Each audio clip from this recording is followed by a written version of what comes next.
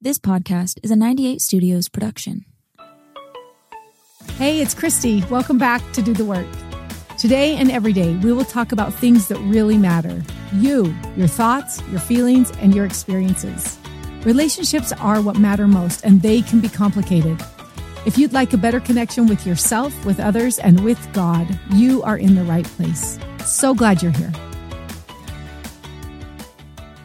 Welcome back to Do the Work. Thank you for listening and sharing the podcast when you like what you've heard.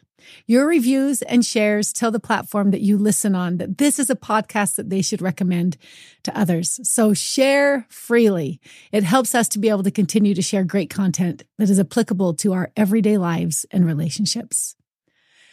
I'm really happy to be able to tell you that Brannon Patrick is here with me today. Welcome, Brannon. Hey, Christy. It's good to be here. Glad you're here. Brannon is the co-creator of Therapy Utah. He has treated almost every kind of addiction in every conceivable setting. He's also received specialized training, including training to become a certified sexual addiction therapist. In addition to his work at Therapy Utah, and there's a lot more I think we could have added in there, Brannon is also a writer, a blogger, a podcaster, and a content creator. He was known for years, and this is how I heard of you first. I secretly wanted you to be the expert in some of my life experiences. And I'm like, wouldn't that be fantastic to have an expert? If Brannon was right here. Exactly, yes. He was known as the expert on the betrayed, the addicted, and the expert, a podcast he co-hosted with Ashlyn and Kobe Mitchell before starting his show Therapy Bros with his brother Tyler. And he also has his own podcast called The Brannon Patrick Show. I think one of the coolest things that you do is that you run men's and women's retreats, correct? Yes. Tell us about them. What are they? Oh, they're the best. We love them. So, I'm a therapist. I do a lot of therapy. We sit in an office. We talk, do sessions. But the retreats are about experience and helping people have a shift. And so we use a lot of nature. We use a lot of quiet time, connection with other people. And so every year we do a women's retreat. We do a men's retreat. We have about 40 people come, and we just do a lot of deep healing work, trauma work together. So it's awesome. The women's retreat is coming up. So can I give a special plug for the women's retreat? Sure. Because I was listening to one of your podcasts, and that you mentioned, I don't remember how it was mentioned, but that you had this women's retreat, and I had just filed for divorce, and it was, and I thought it would be a really good thing for me to do. I'm a very social person. I don't really get sometimes I'm uncomfortable walking in somewhere, but once I'm there, I'm generally fine.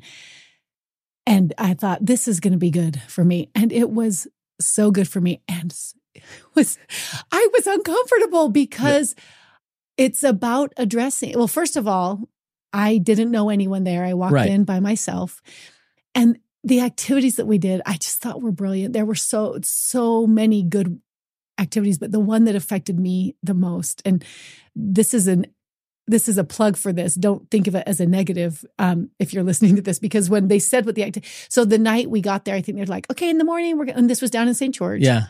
Okay, in the morning, come with your swimsuits and we're going to go. And I was like, oh, we're going swimming. That'll be great. I was like, it's going to be a little cold, and then they're like, make sure you bring some warm clothes. Anyway, we show up at a river, and everyone, I know what you're thinking. It's St. George, but it was not warm. Well, it was March. Yeah. St. George. Yes. Outside. Yes. Yeah. It's not warm. No. Yeah. And so we sat on the edge of that river, and we did a breathing exercise, a Wim Hof breathing, which actually Joe Morton on the podcast just before this one talks about that. Mm-hmm. And then you invited all of us to go into this uncomfortable space to go. And honestly, I kind of have a personal, I won't make decisions out of fear, but I had not labeled this as fear. I just had labeled not getting in cold water as logical. Right. And anyway, so I'm like, no, I'm doing it. And we walked into this river, and you invited us to stay for up to 10 minutes, I think. I can't remember. It was, so I have a picture of it and it shows up often because I've put it in my favorites of us in the water. It was really, it affected me. It was one of those things like, I didn't want to do that. And I didn't think it was going to be a good idea. And something that comes over, I think, people, but it came over me that day. I can do hard things. Like, I'm okay. And this was at the beginning of my divorce. And it was a very painful time for me. And it was like this reminder, like, I get to choose. And I know when I walk into hard, there's another side of that. Like, I didn't have to live in the river. I just had to go and have the experience. And know. I just, as you're talking about this, Christy, I love Wim Hof for so many different reasons. Yeah. But the really cool thing about it is what actually happens when you do it. So as we're walking down to the water, it's like butterflies, it's like nervousness. Oh my gosh, I can't believe we're actually doing this. Yes. This is crazy. I'm not getting in that water. Yes. No, right? And then when you actually have the courage to step in, you feel like you're going to die. Like, it's awful. It sucks. It does. It does. And you want to get out. Like, everything inside of you is saying, get me out of here. Why am I doing this? Why am I stepping into this? And then as you stay in, regardless of that feeling, like after a little while, what happens? You're okay. It isn't painful anymore. Yeah, it's like, okay, like, I don't want to be in here forever, but this isn't that bad. Like, I can do this. And right? Yes, and actually, as you say that, most of us, and we were instructed, like, go in all the way. And the people who went just little teeny tiny bits at a time, it was so much more painful for them. It's brutal. Yeah.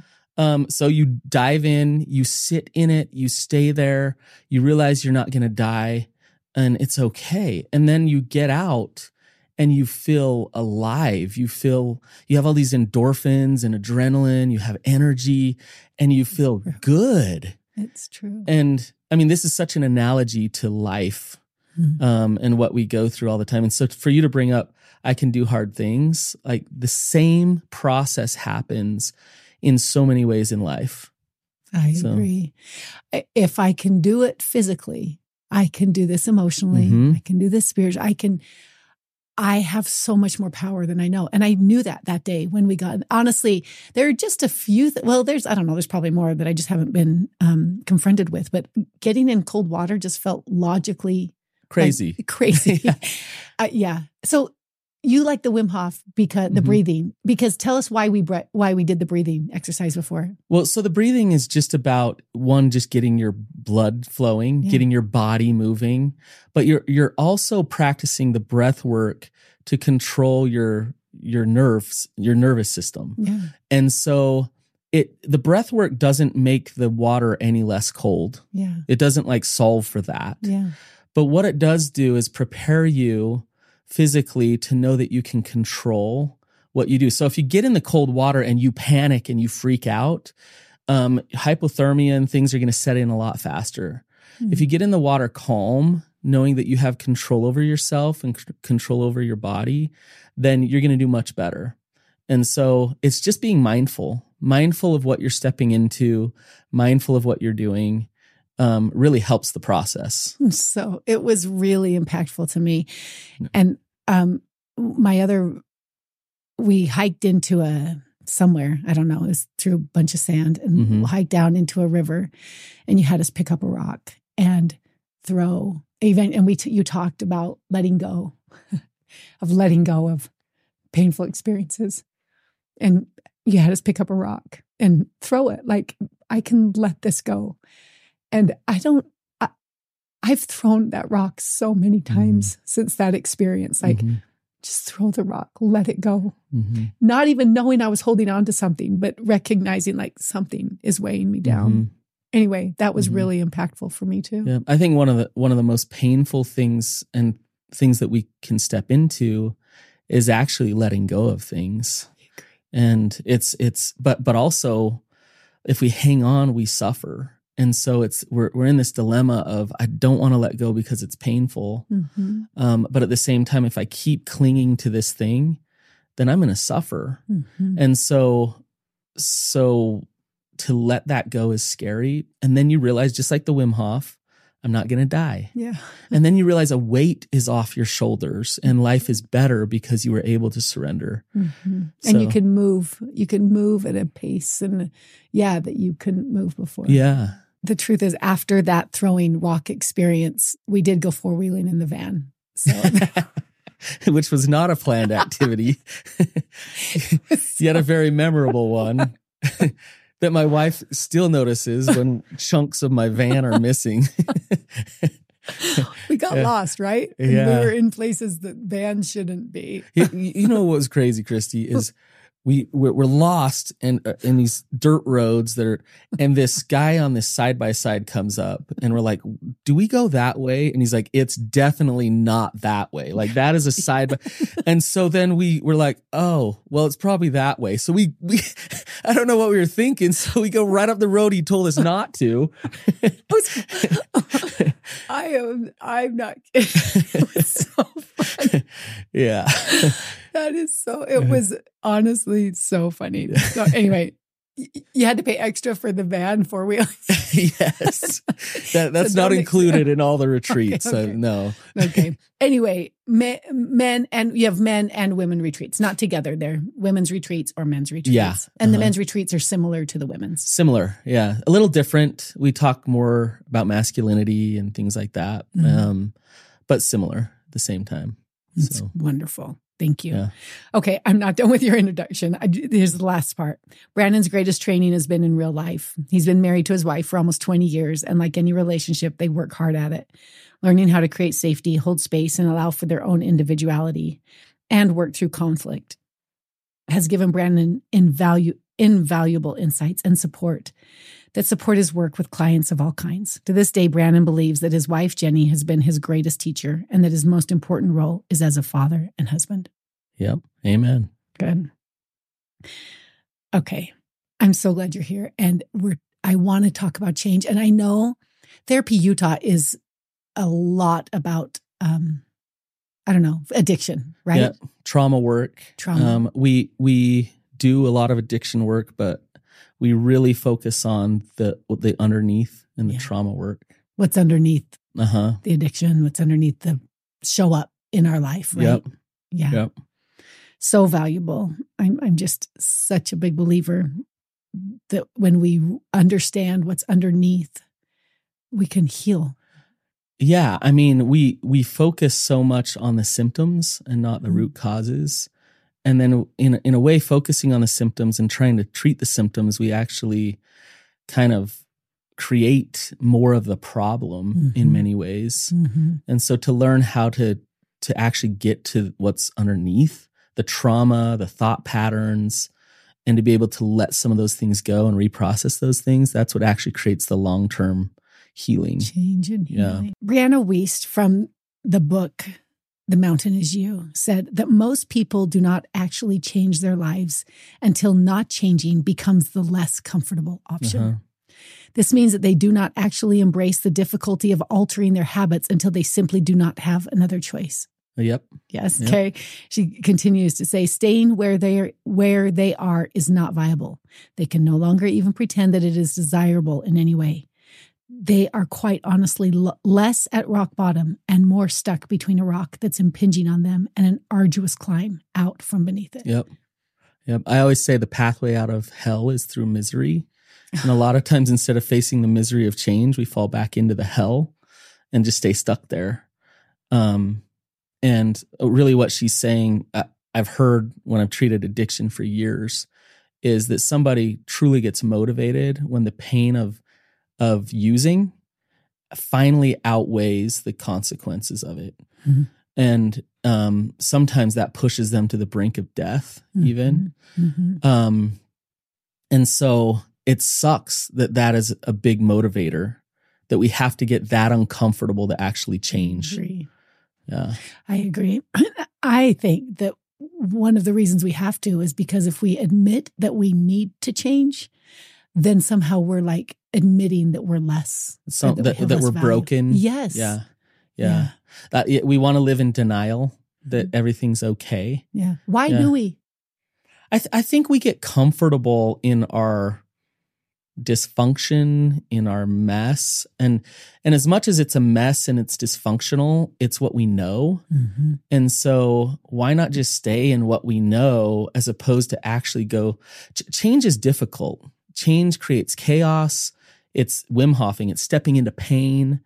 And we are designed as human beings to figure out a life where we can avoid pain as much as possible. Our brain wants to protect us from pain, right? Pain. Right. So we'll take the short-term pain, we'll take the long-term suffering over dealing with it and changing, which is such a, like, for example, Christy, I scheduled, there's nothing really wrong with me, but I have health issues that just nag, right? Like gut issues and brain fog and fatigue. So like all these things going on with me, but it's like, I'm really good at tolerating pain and trudging forward and just like not really addressing those things because I don't want to actually face the reality that the way I'm living with health is not okay.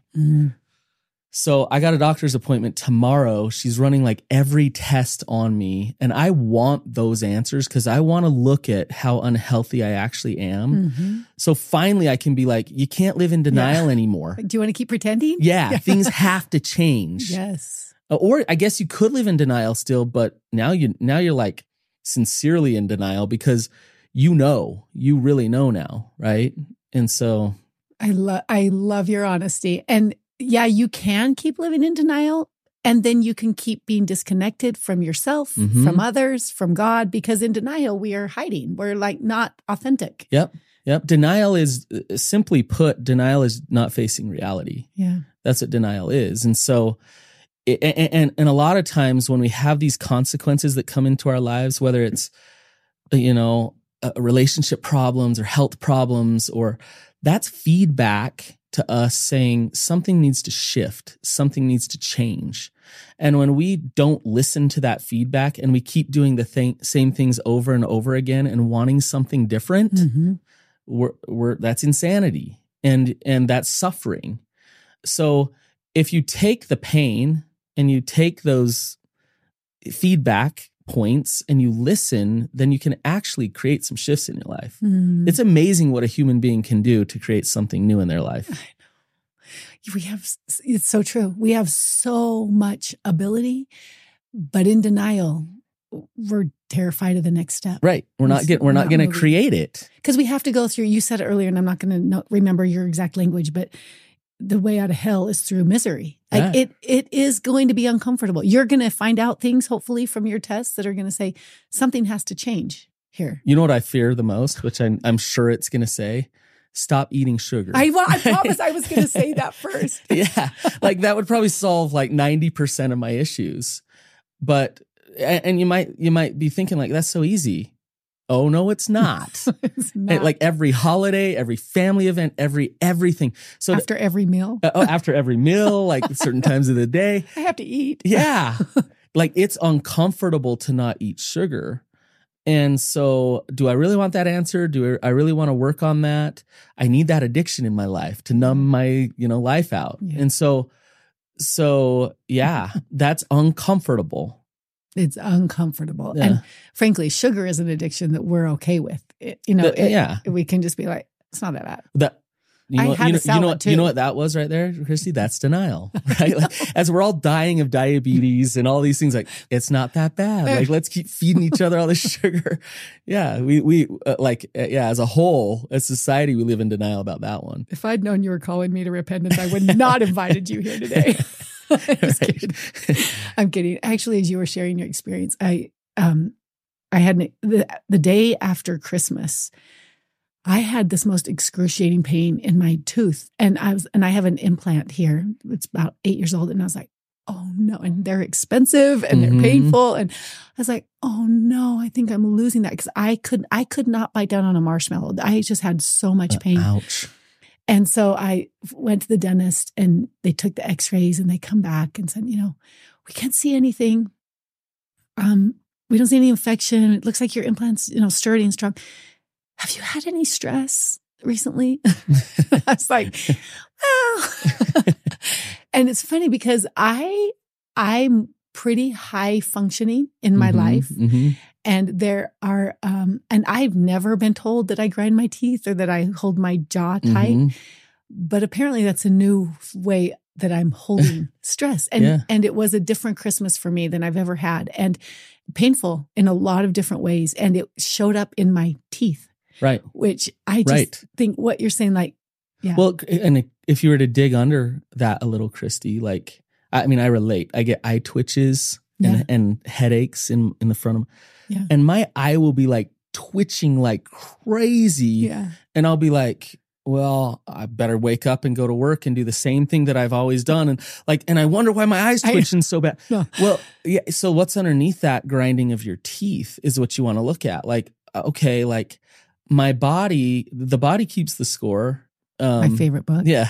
There's a couple good books. The Body Keeps the Score. There's another one called Feelings Buried Alive, Never Die. Okay, I've read that. It's a little woo-woo out there, but it's like spot on incredible. Okay. And so what we could look up in that book, tooth pain, and it would talk to you about what emotional and spiritual issues that are coming up for you as to why the tooth pain is now manifesting itself. And so if you look at that and you say, okay, like, I need to let go of some things, or I need to go be assertive and deal with some things. This tooth pain is actually blessing me because it's speaking to me. It's telling me that some change needs to happen. Now, if you stay in denial or you just focus on the symptom, then you'll either go spend a bunch of money at the dentist and like try to put a Band-Aid on the symptom, or you'll just keep getting worse tooth pain. Right. Or it will show up somewhere else. Yeah. Somewhere else in your body, other side of your mouth or whatever. Yeah. Right. You know what? I've lived long enough to understand that finally. And the truth is that he shaved off the tooth that was getting the most grinding. Yeah. And it was better. And like within 24 hours, it had never happened. So that would have been an easy, like, oh, good. It's fine. Good. It's fixed. But I knew that there were things. I mean, I was going out of town the next day, and I spent a lot of time where that next week, what do I want to get rid of? What is what is weighing me down that's not helping me? And where am I not moving that is also weighing me down? Yep. So good for you. See, you got out of denial. You got out of denial and you actually listened and looked at it. Yeah. And what an opportunity for change. And denial, I just want to say this before we move on, that denial, I don't think to myself, I'm going to deny this. No. I make my brain as fast as it possibly can. Like I figure out a way to be okay in the choices that, but not addressing something or not, letting things go that are in my life. Right. We unconsciously do it, defend against the pain. Yeah. And so it takes some work to get out of denial. And this is why like therapy groups and other good feedback and people can help, because they can reflect to you some of that denial. And if you're humble and you're open, you'll listen. If you're not, you'll push away and push against somebody who's reflecting reality in front of you. Even if they're doing it out of love, you'll isolate from that because you want to stay in that denial. So hopefully you do have a good support system that will be honest with you and you can actually listen to them. And that's what a good therapist does. I agree. Oh, it's so good. Thank you. Okay. Here's my next question. So you've shared all these things just at the beginning about getting out of denial, about real change. Can people really change? I have people say to me all the time, like, do people really change? I'm a believer. I believe that people can really change, and big change is rare sometimes. Do you feel that? Or tell me what your thoughts are. Yeah, I know people can change, like no doubt, because I've seen it every day. And I see people make hard changes. I see people create new things in their life. I see people shift. Yes, I wouldn't do the work that I do if I didn't believe that people can change. And I don't just say that, I see it. Like I know it. So yes, people can absolutely change. I think it's a real fallacy that we hear that, people to hear that people will never change. People can't. I think the problem is when people date someone and they're like, well, I can change them. Things can get better. Don't do that. Doesn't go well. Yeah, doesn't go well. Uh-huh. However, people can absolutely change. They have to have their own self-determination and their own willingness to step in to the process of change in order for it to happen. There's a few elements that have to be there. But yes, it's absolutely possible. I believe it too. I believe it with my whole soul because I see it in other people, but I see it in me, like just small. I've never changed big overnight, but small daily changes in the way I think, the way I act. So much of change for me has looked like, I'm sorry, I responded that way. Can I try again? I want to do it different. A lot of change is working backwards, where it's like, oh, the old me showed up. I want to get conscious that I showed up that way and just clean that up and get accountable and own that and forgive myself and be honest with you about that. Yeah. Yeah. And not shame. I'm not in trouble because I did that. Those are old patterns, old practices. Right. And yeah. Okay. So you have worked a lot with addiction recovery, and I'm quite familiar with the 12 steps of recovery. I know there's a lot of ways to treat addiction. The 12 steps isn't the only way, but so we're not talking about addiction today. We're talking about change. Right. You just gave us one big one, get out of denial. Right. But what else? What other tools have you seen to be so beneficial? Well, so let's talk about the 12 steps for just a second, or at least the whole program. Yeah. Because it's been effective in helping with addiction for years. I think Bill W., who came up with it, was inspired. I think it came from God. Yeah. But there's some principles within it that really help change happen. And so I'm not going to get into all of the 12 steps. Yeah. But in general, what it pushes someone into is honesty with self. So if you look at the steps closely, you start to get honest with where you're actually at and what's actually going on in your life. You get honest about your character defects. You practice that shame resiliency. You push through that to be honest anyways. It's a fellowship. So you go to meetings, you meet people. And so I was talking about feedback, support systems. The old kind of cliche thing that we hear that you are a combination of the 5 closest people to you. If you want change, then surround yourself around people that resonate in a different way. If you're surrounded around people that resonate in the same way that you do, then you're going to keep acting that way. You're going to keep doing those things. So it's uncomfortable to change relationships, to go create new relationships, but create a support system that actually levels you up some, pushes you to a higher level, that holds you accountable, that wants the best for you, that helps you be honest with yourself. When you're around those type of people, change happens. Now, the other thing is what we talked about earlier. I believe that somebody can come in and talk about their problems all day long. Like, I have this issue, I want to change it. Brannon, I'm addicted. Help me stop being addicted. And then for an hour, we'll talk about how they're addicted and why they should stop being addicted. And then they go out that week and what do? They relapse all week. Right? And then they come in again, like, I'm addicted. They need an emotional, spiritual experience that shifts them in order for real change to happen. So you can't just in your mind, in your ego, talk your way out of your situation. You need a soul shift. You need to experience something different. And so to be willing to step into a new experience, to have a new experience is really important. So I just said a couple of things. Honesty with self, so get out of the denial, a really good support system, and then an experience. I just thought of another one. Education is really important and guidance is important. So if I don't know another way, or I don't have a vision or a possibility of another way, it's really hard to know what direction I go to get there. So to have someone or a system that guides you step by step, small little step at a time, is really helpful with all those other things that I said. Because you're literally learning a new language. You're learning a new way of living and thinking. Yes. In your life. No one would think I'm going to go to China and I'm going to know how to speak Chinese. Right. Without an instructor, without support, with right. all the things. Like I got to take different plugins. I've got, like, you're changing a lot of things to go and be in a different environment. Right. There's a big difference between a desire for change, like, oh, that would be nice. I want that. And a lot of times that's where a lot of us are. We're like, I don't like that in my life. I'd love to change it. And actual work to change. Like the name of your podcast, do the work. Like step in to actually do that work, because that's when change actually happens. Yes.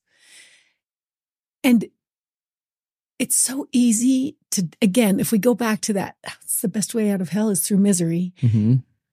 To believe that the misery, the pain, the change then is, in fact, we've used that in our life. If something doesn't feel good, we're out. Right. I'm not doing this. This is hard or whatever. But to be okay with that, even when you say build a community, mm-hmm. Our brains are wired for connection. We need people in our life. That could be like, I'd rather you pull my toenails off, for some people than to have to build a community. Absolutely. Yeah. Yes. It's just uncomfortable. Well, it's a lot of the discomfort. Some of it's physical, like not eating sugar. That's physical, but actually not eating sugar is much more than physical. Yeah. But a lot of the discomfort is about vulnerability. It's about crisis, like with spirituality. So you're looking at your relationship with God in order for change to happen. If I want new things to happen in a relationship and I keep acting a little bit deceitful, I lie, I manipulate, and then all of a sudden I want change and I start practicing honesty, talk about pulling toenails out. Yeah. Like that can be excruciating. But you're going to have to step into some of those things to actually get different results. Yeah. Well, because in the lying, we've convinced ourselves that this will hurt them, or this is going to disrupt all kinds of denial, Yes. justifications to not do it, minimizing the consequences of lying. Like there's all these different reasons to lie. Yeah. So keep lying and you'll keep getting the same thing out of the relationship. But if you want change, then you're going to have to do opposite action to what you're actually doing. Yes. Whew, that's so good. Okay. So honesty. Do you see because I think most people think mostly honest. Right? Do you feel like it's hard for people to get to that really honest place where they can recognize how they are affecting themselves? This is like a whole other 3-part series episode, because honesty, a lot of us are dishonest and we don't even know it. Yes. And so we don't understand honesty. We think honesty is just if someone asks me a question, whether I tell them the truth or not. But dishonesty, when you talk about denial, it runs within ourselves, and it's so manipulative. So let me give you some examples. If I minimize something, minimizing something isn't explicitly lying to someone. So let's say I steal a small thing at the store and I'm like, well, it was just a little thing. It's not a big deal. It's, and I take the thing and I get away with it and no one ever knows and no one's ever hurt. Right. That is a big deal. I stole something from a store. That took a piece of my integrity when I stole that thing. Now I could within myself get away with it. No one got hurt. It's just a small thing. Getting honest with myself is about me, about my truths, about my integrity, and living that way. And so you get rid of justifications, minimizations. You don't use comparing, and I could go on and on. All these different forms of denial that all happen within us in so many ways. Omitting things, that's another way that we're dishonest, but it seems like that just flies by us because I didn't actually lie. Right. but you didn't tell the truth. And you didn't ask me specifically that. Right. You didn't ask me, so I wasn't dishonest. Yeah. Oh, within your soul and within your integrity, you were dishonest. And for you to own that can be so uncomfortable. Mm-hmm. But if you keep these patterns of denial and dishonesty, you're going to keep creating what you're creating in your life. And that's where you got to stop and say, okay, who am I actually hurting with this denial? I can justify how I'm protecting others and I'm doing this, but am I actually getting what I want out of my life? Maybe I need to get honest with myself. Yeah. Yes. Oh, I love looking deeper into that. And I feel, so my son had some basketball games in Southern California last week. And so I went down, my sister lives in a place called Temecula, and right behind her house is wine country. And there's just these beautiful estates. And then some of them have, orchards or, all kinds of beauty. It's just incredible. Anyway, I was on a run. I ran back in there several days. And there was this one house I particularly really liked. They had all these orange trees. I wanted to pick an orange so bad. And one of their trees was outside it's just one orange, Christy. Just wait till you hear how low my integrity gets. Anyway, so they had this one orange, and it was just overflowing. There were like rotten ones on the ground, but there weren't like good ones on the ground. And I ran past, and honestly, I would have gone and knocked on their door if their gates weren't keeping me right. out. But I did. I just ran by every time, I'm like, oh my gosh. And then there's grapefruit trees. And to me, to pull food off of a tree, my friend described it. She said, no, it's better than like dollar bills. Like it is just to pull real right fruit. There. Yes. Like, oh yeah. Anyway, so one day I went farther than I'd ever gone, and I came upon this tree that had, I don't know, it looked like it was a berry of some sort. And there were so many of them, and they were much smaller than an orange. And there were lots of even good ones on the ground. And I am not kidding. I had passed that orange tree like, no, I'm not picking an orange off of someone else's tree. I pulled one of those berries right off of there because there were so many, and there were a lot on the ground. And I took a bite. First of all, it was terrible. I was like, that's probably you're not poisoning yourself. But I thought, wow, like my integrity had a size. Like, orange is too big. Yeah. But the berry, I'm all over it. Yeah. I just, I didn't take a handful. I just took one. And I did. I stopped and thought, what was going on? Like, why did I feel okay with that? Yeah. But to me, as you're describing the levels of the way we can deceive ourselves or, justify. As you're telling that story, Christy, I mean, yeah, we're talking about the levels of honesty. I'm like, man, Christy's making me feel bad because I totally would have grabbed an orange. Okay, good. Well, yeah. we good all for get you. to Look at that figure level of integrity, though. No, it's not. Actually, yeah, you did eat the berry. The point is, I don't believe in taking other people's things. Absolutely. And yes. So whether it's. But look at the justifications. There's oranges on the ground. Yeah. That, they're in the house. I would go ask if I could. Totally. They probably won't care anyways if I take one.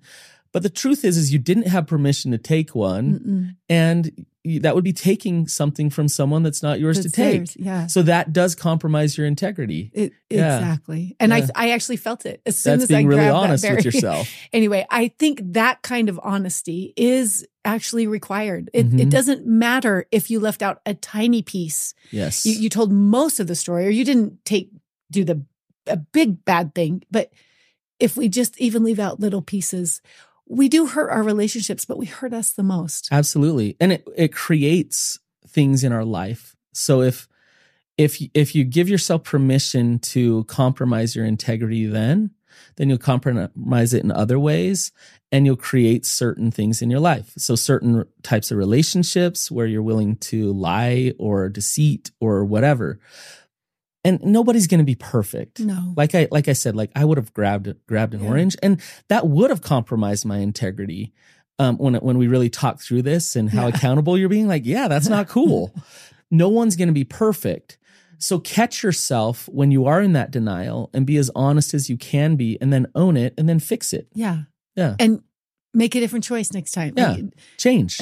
Exactly. Yeah. Thank you. Yes. Change. Okay. So I have a question. Step 4 in the 12 steps of recovery is about a fearless moral written inventory of all of your resentments and basically of your resentments, right? It's everything. So it's just a fearless moral inventory. So you just like get it all out. And resentments is a part of that. Okay. So in change, if we want to really change, if I want to stop gossiping, or if I want to drink more water, or if I want to increase my religious practices, I want to pray more sincerely, or what would a fearless moral inventory, would that be helpful for me?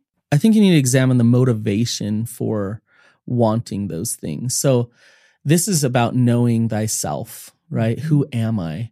If I want to drink more water or increase what I do with my religion or whatever it is, what is the impetus to push me toward those things?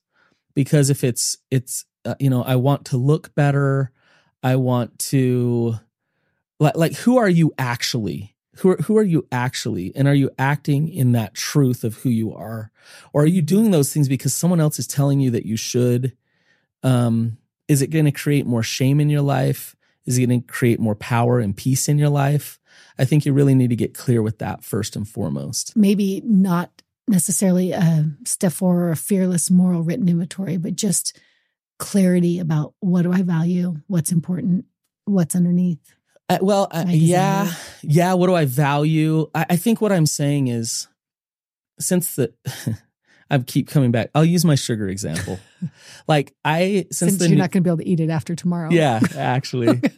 And so you know what I've been doing with that? Since the new year, I've gone the opposite. Usually I don't eat sugar for like a month. And I've actually, because I'm going to the doctor tomorrow, it's like, hey. Yeah, donuts. So I'm like chugging the Dr. Pepper, And so I, to be honest with myself, would be, I want to drink that Dr. Pepper right now. Like, that's what I want to do. I know it's going to make me feel bad.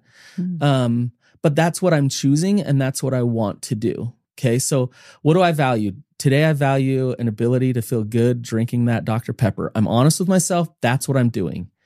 Okay. At least you're honest with yourself, right? Now, what you want to look at is, okay, what consequences do I want long-term in my life? So if I want a different consequence than what the Dr. Pepper will give me, then I'm at odds now with myself a little bit. And I got to really ask myself, okay, who am I? Am I the guy that loves to drink it every day and just do that every day? Because I'm honest with myself that I know it's bad for me. I know I'm choosing to drink it, and that's what I'm doing, right? So do I sound honest, Christine? You sound very honest. That's true. But now there's a conflict because I know I want something different in my life. So now I got to look at what I value long term, and I got to ask myself, can I maintain my integrity and still treat my body that way? And I got to be really honest with myself. Like, maybe I do want the Dr. Pepper instead. Maybe that's what I want. So I'm going to do that. I'm going to enjoy it. I'm going to love it. I'm going to step into that because I'm honestly choosing that that's what I want. There's this stage of change called contemplation that a lot of us sit in, like a lot of us are in. And it's, I know I want something different. I just don't want to do the work to actually create the difference. And so like, am I being honest with myself? The next stage is preparation and then action. And so contemplation is, I wish that I would change. Yeah. I want to change. Pre-contemplation is like, I'm totally unconscious that I have it would be like me being like, what do you mean Dr. Pepper's bad for me? Yeah. Huh? Who said? Yeah. Right. And so I'm kind of going off on this. I forgot how I got here, but the point being, start with honesty with yourself. Change doesn't happen through self-rejection. Change happens. So if I'm shooting on myself and saying, you should value your religion more, so you should pray more. Well, okay, so now I'm going to use shame and self-rejection saying that what you're doing is not okay. And so you should do something different. Long term, I'm not going to be motivated to actually shift. But if I stop and I accept myself where I'm at, look, I accept, I have compassion for where I'm at. I do what I do with my religion. That's where I'm at. Okay. It's okay. That's who I am and that's where I'm at. Now, what consequences do I want different in my life? Mm-hmm. I'm not going to should myself to motivate myself. I'm going to actually use purpose and passion and to go strive for the things that I want to create versus telling myself that I should drink more water, that I shouldn't eat that much sugar, right? Do you see what I'm saying? Yes. The difference? Oh, I love it so much. To recognize that every choice has an outcome, every single choice. Everything. And instead of beating ourselves up with compassion, we say, is this what I want? It's who I am. Is this what, this is who I am. And is this what I want? Right. And if not, if those two aren't the same thing, I just love that. It's so well. I love the visual of it. That helps me to see more clearly. Okay. 3-part series is exactly what we needed. Dang it. How do people who are really uncomfortable in their life, how would you say, how do they figure out what needs to change? Because some people are so far in denial. Right. They actually are they just think either like, I don't know, it doesn't matter. Right. What would you suggest to them? Well, I just think one of the hardest things to break in order to actually change is hopelessness. Mm-hmm. And so if you're so stuck in the denial or the addiction or the tough relationship and you feel hopeless, then there's just darkness. There's no way out. So where do I go and what's the point? And this is easy for me to say. It's different than when somebody feels this, but hopelessness is always a lie. Always. Yeah. Things like the one thing that is consistent in life is change. Things always change. And so things move forward, which means if you're in the darkest pit of wherever, you have an opportunity to change. Like I could be sitting in solitary confinement in prison and I could do some really cool work on myself, change the way I feel, change the way I resonate, and shift the way that I show up in the world. All by myself there. Like that's possible. And Viktor Frankl proved that. Like he proved that no matter what, I have power within me to choose who I am and what I become. And so it's easy for me to say, like, don't be hopeless because that's a lie. When you're in that stage, then you got to just do the next step. Get out of your bed. Go for a little walk today. Accomplish one thing, like only one thing. And just start there and you'll start to realize, whoa, this pit isn't that deep. Yeah. And I can actually get out of this. Yes. Oh, it's so beautiful. And when I apply honesty and building a community, like telling someone that I'm planning to get out of it, will you help me? All of it, getting educated and having someone to guide you, all of those things.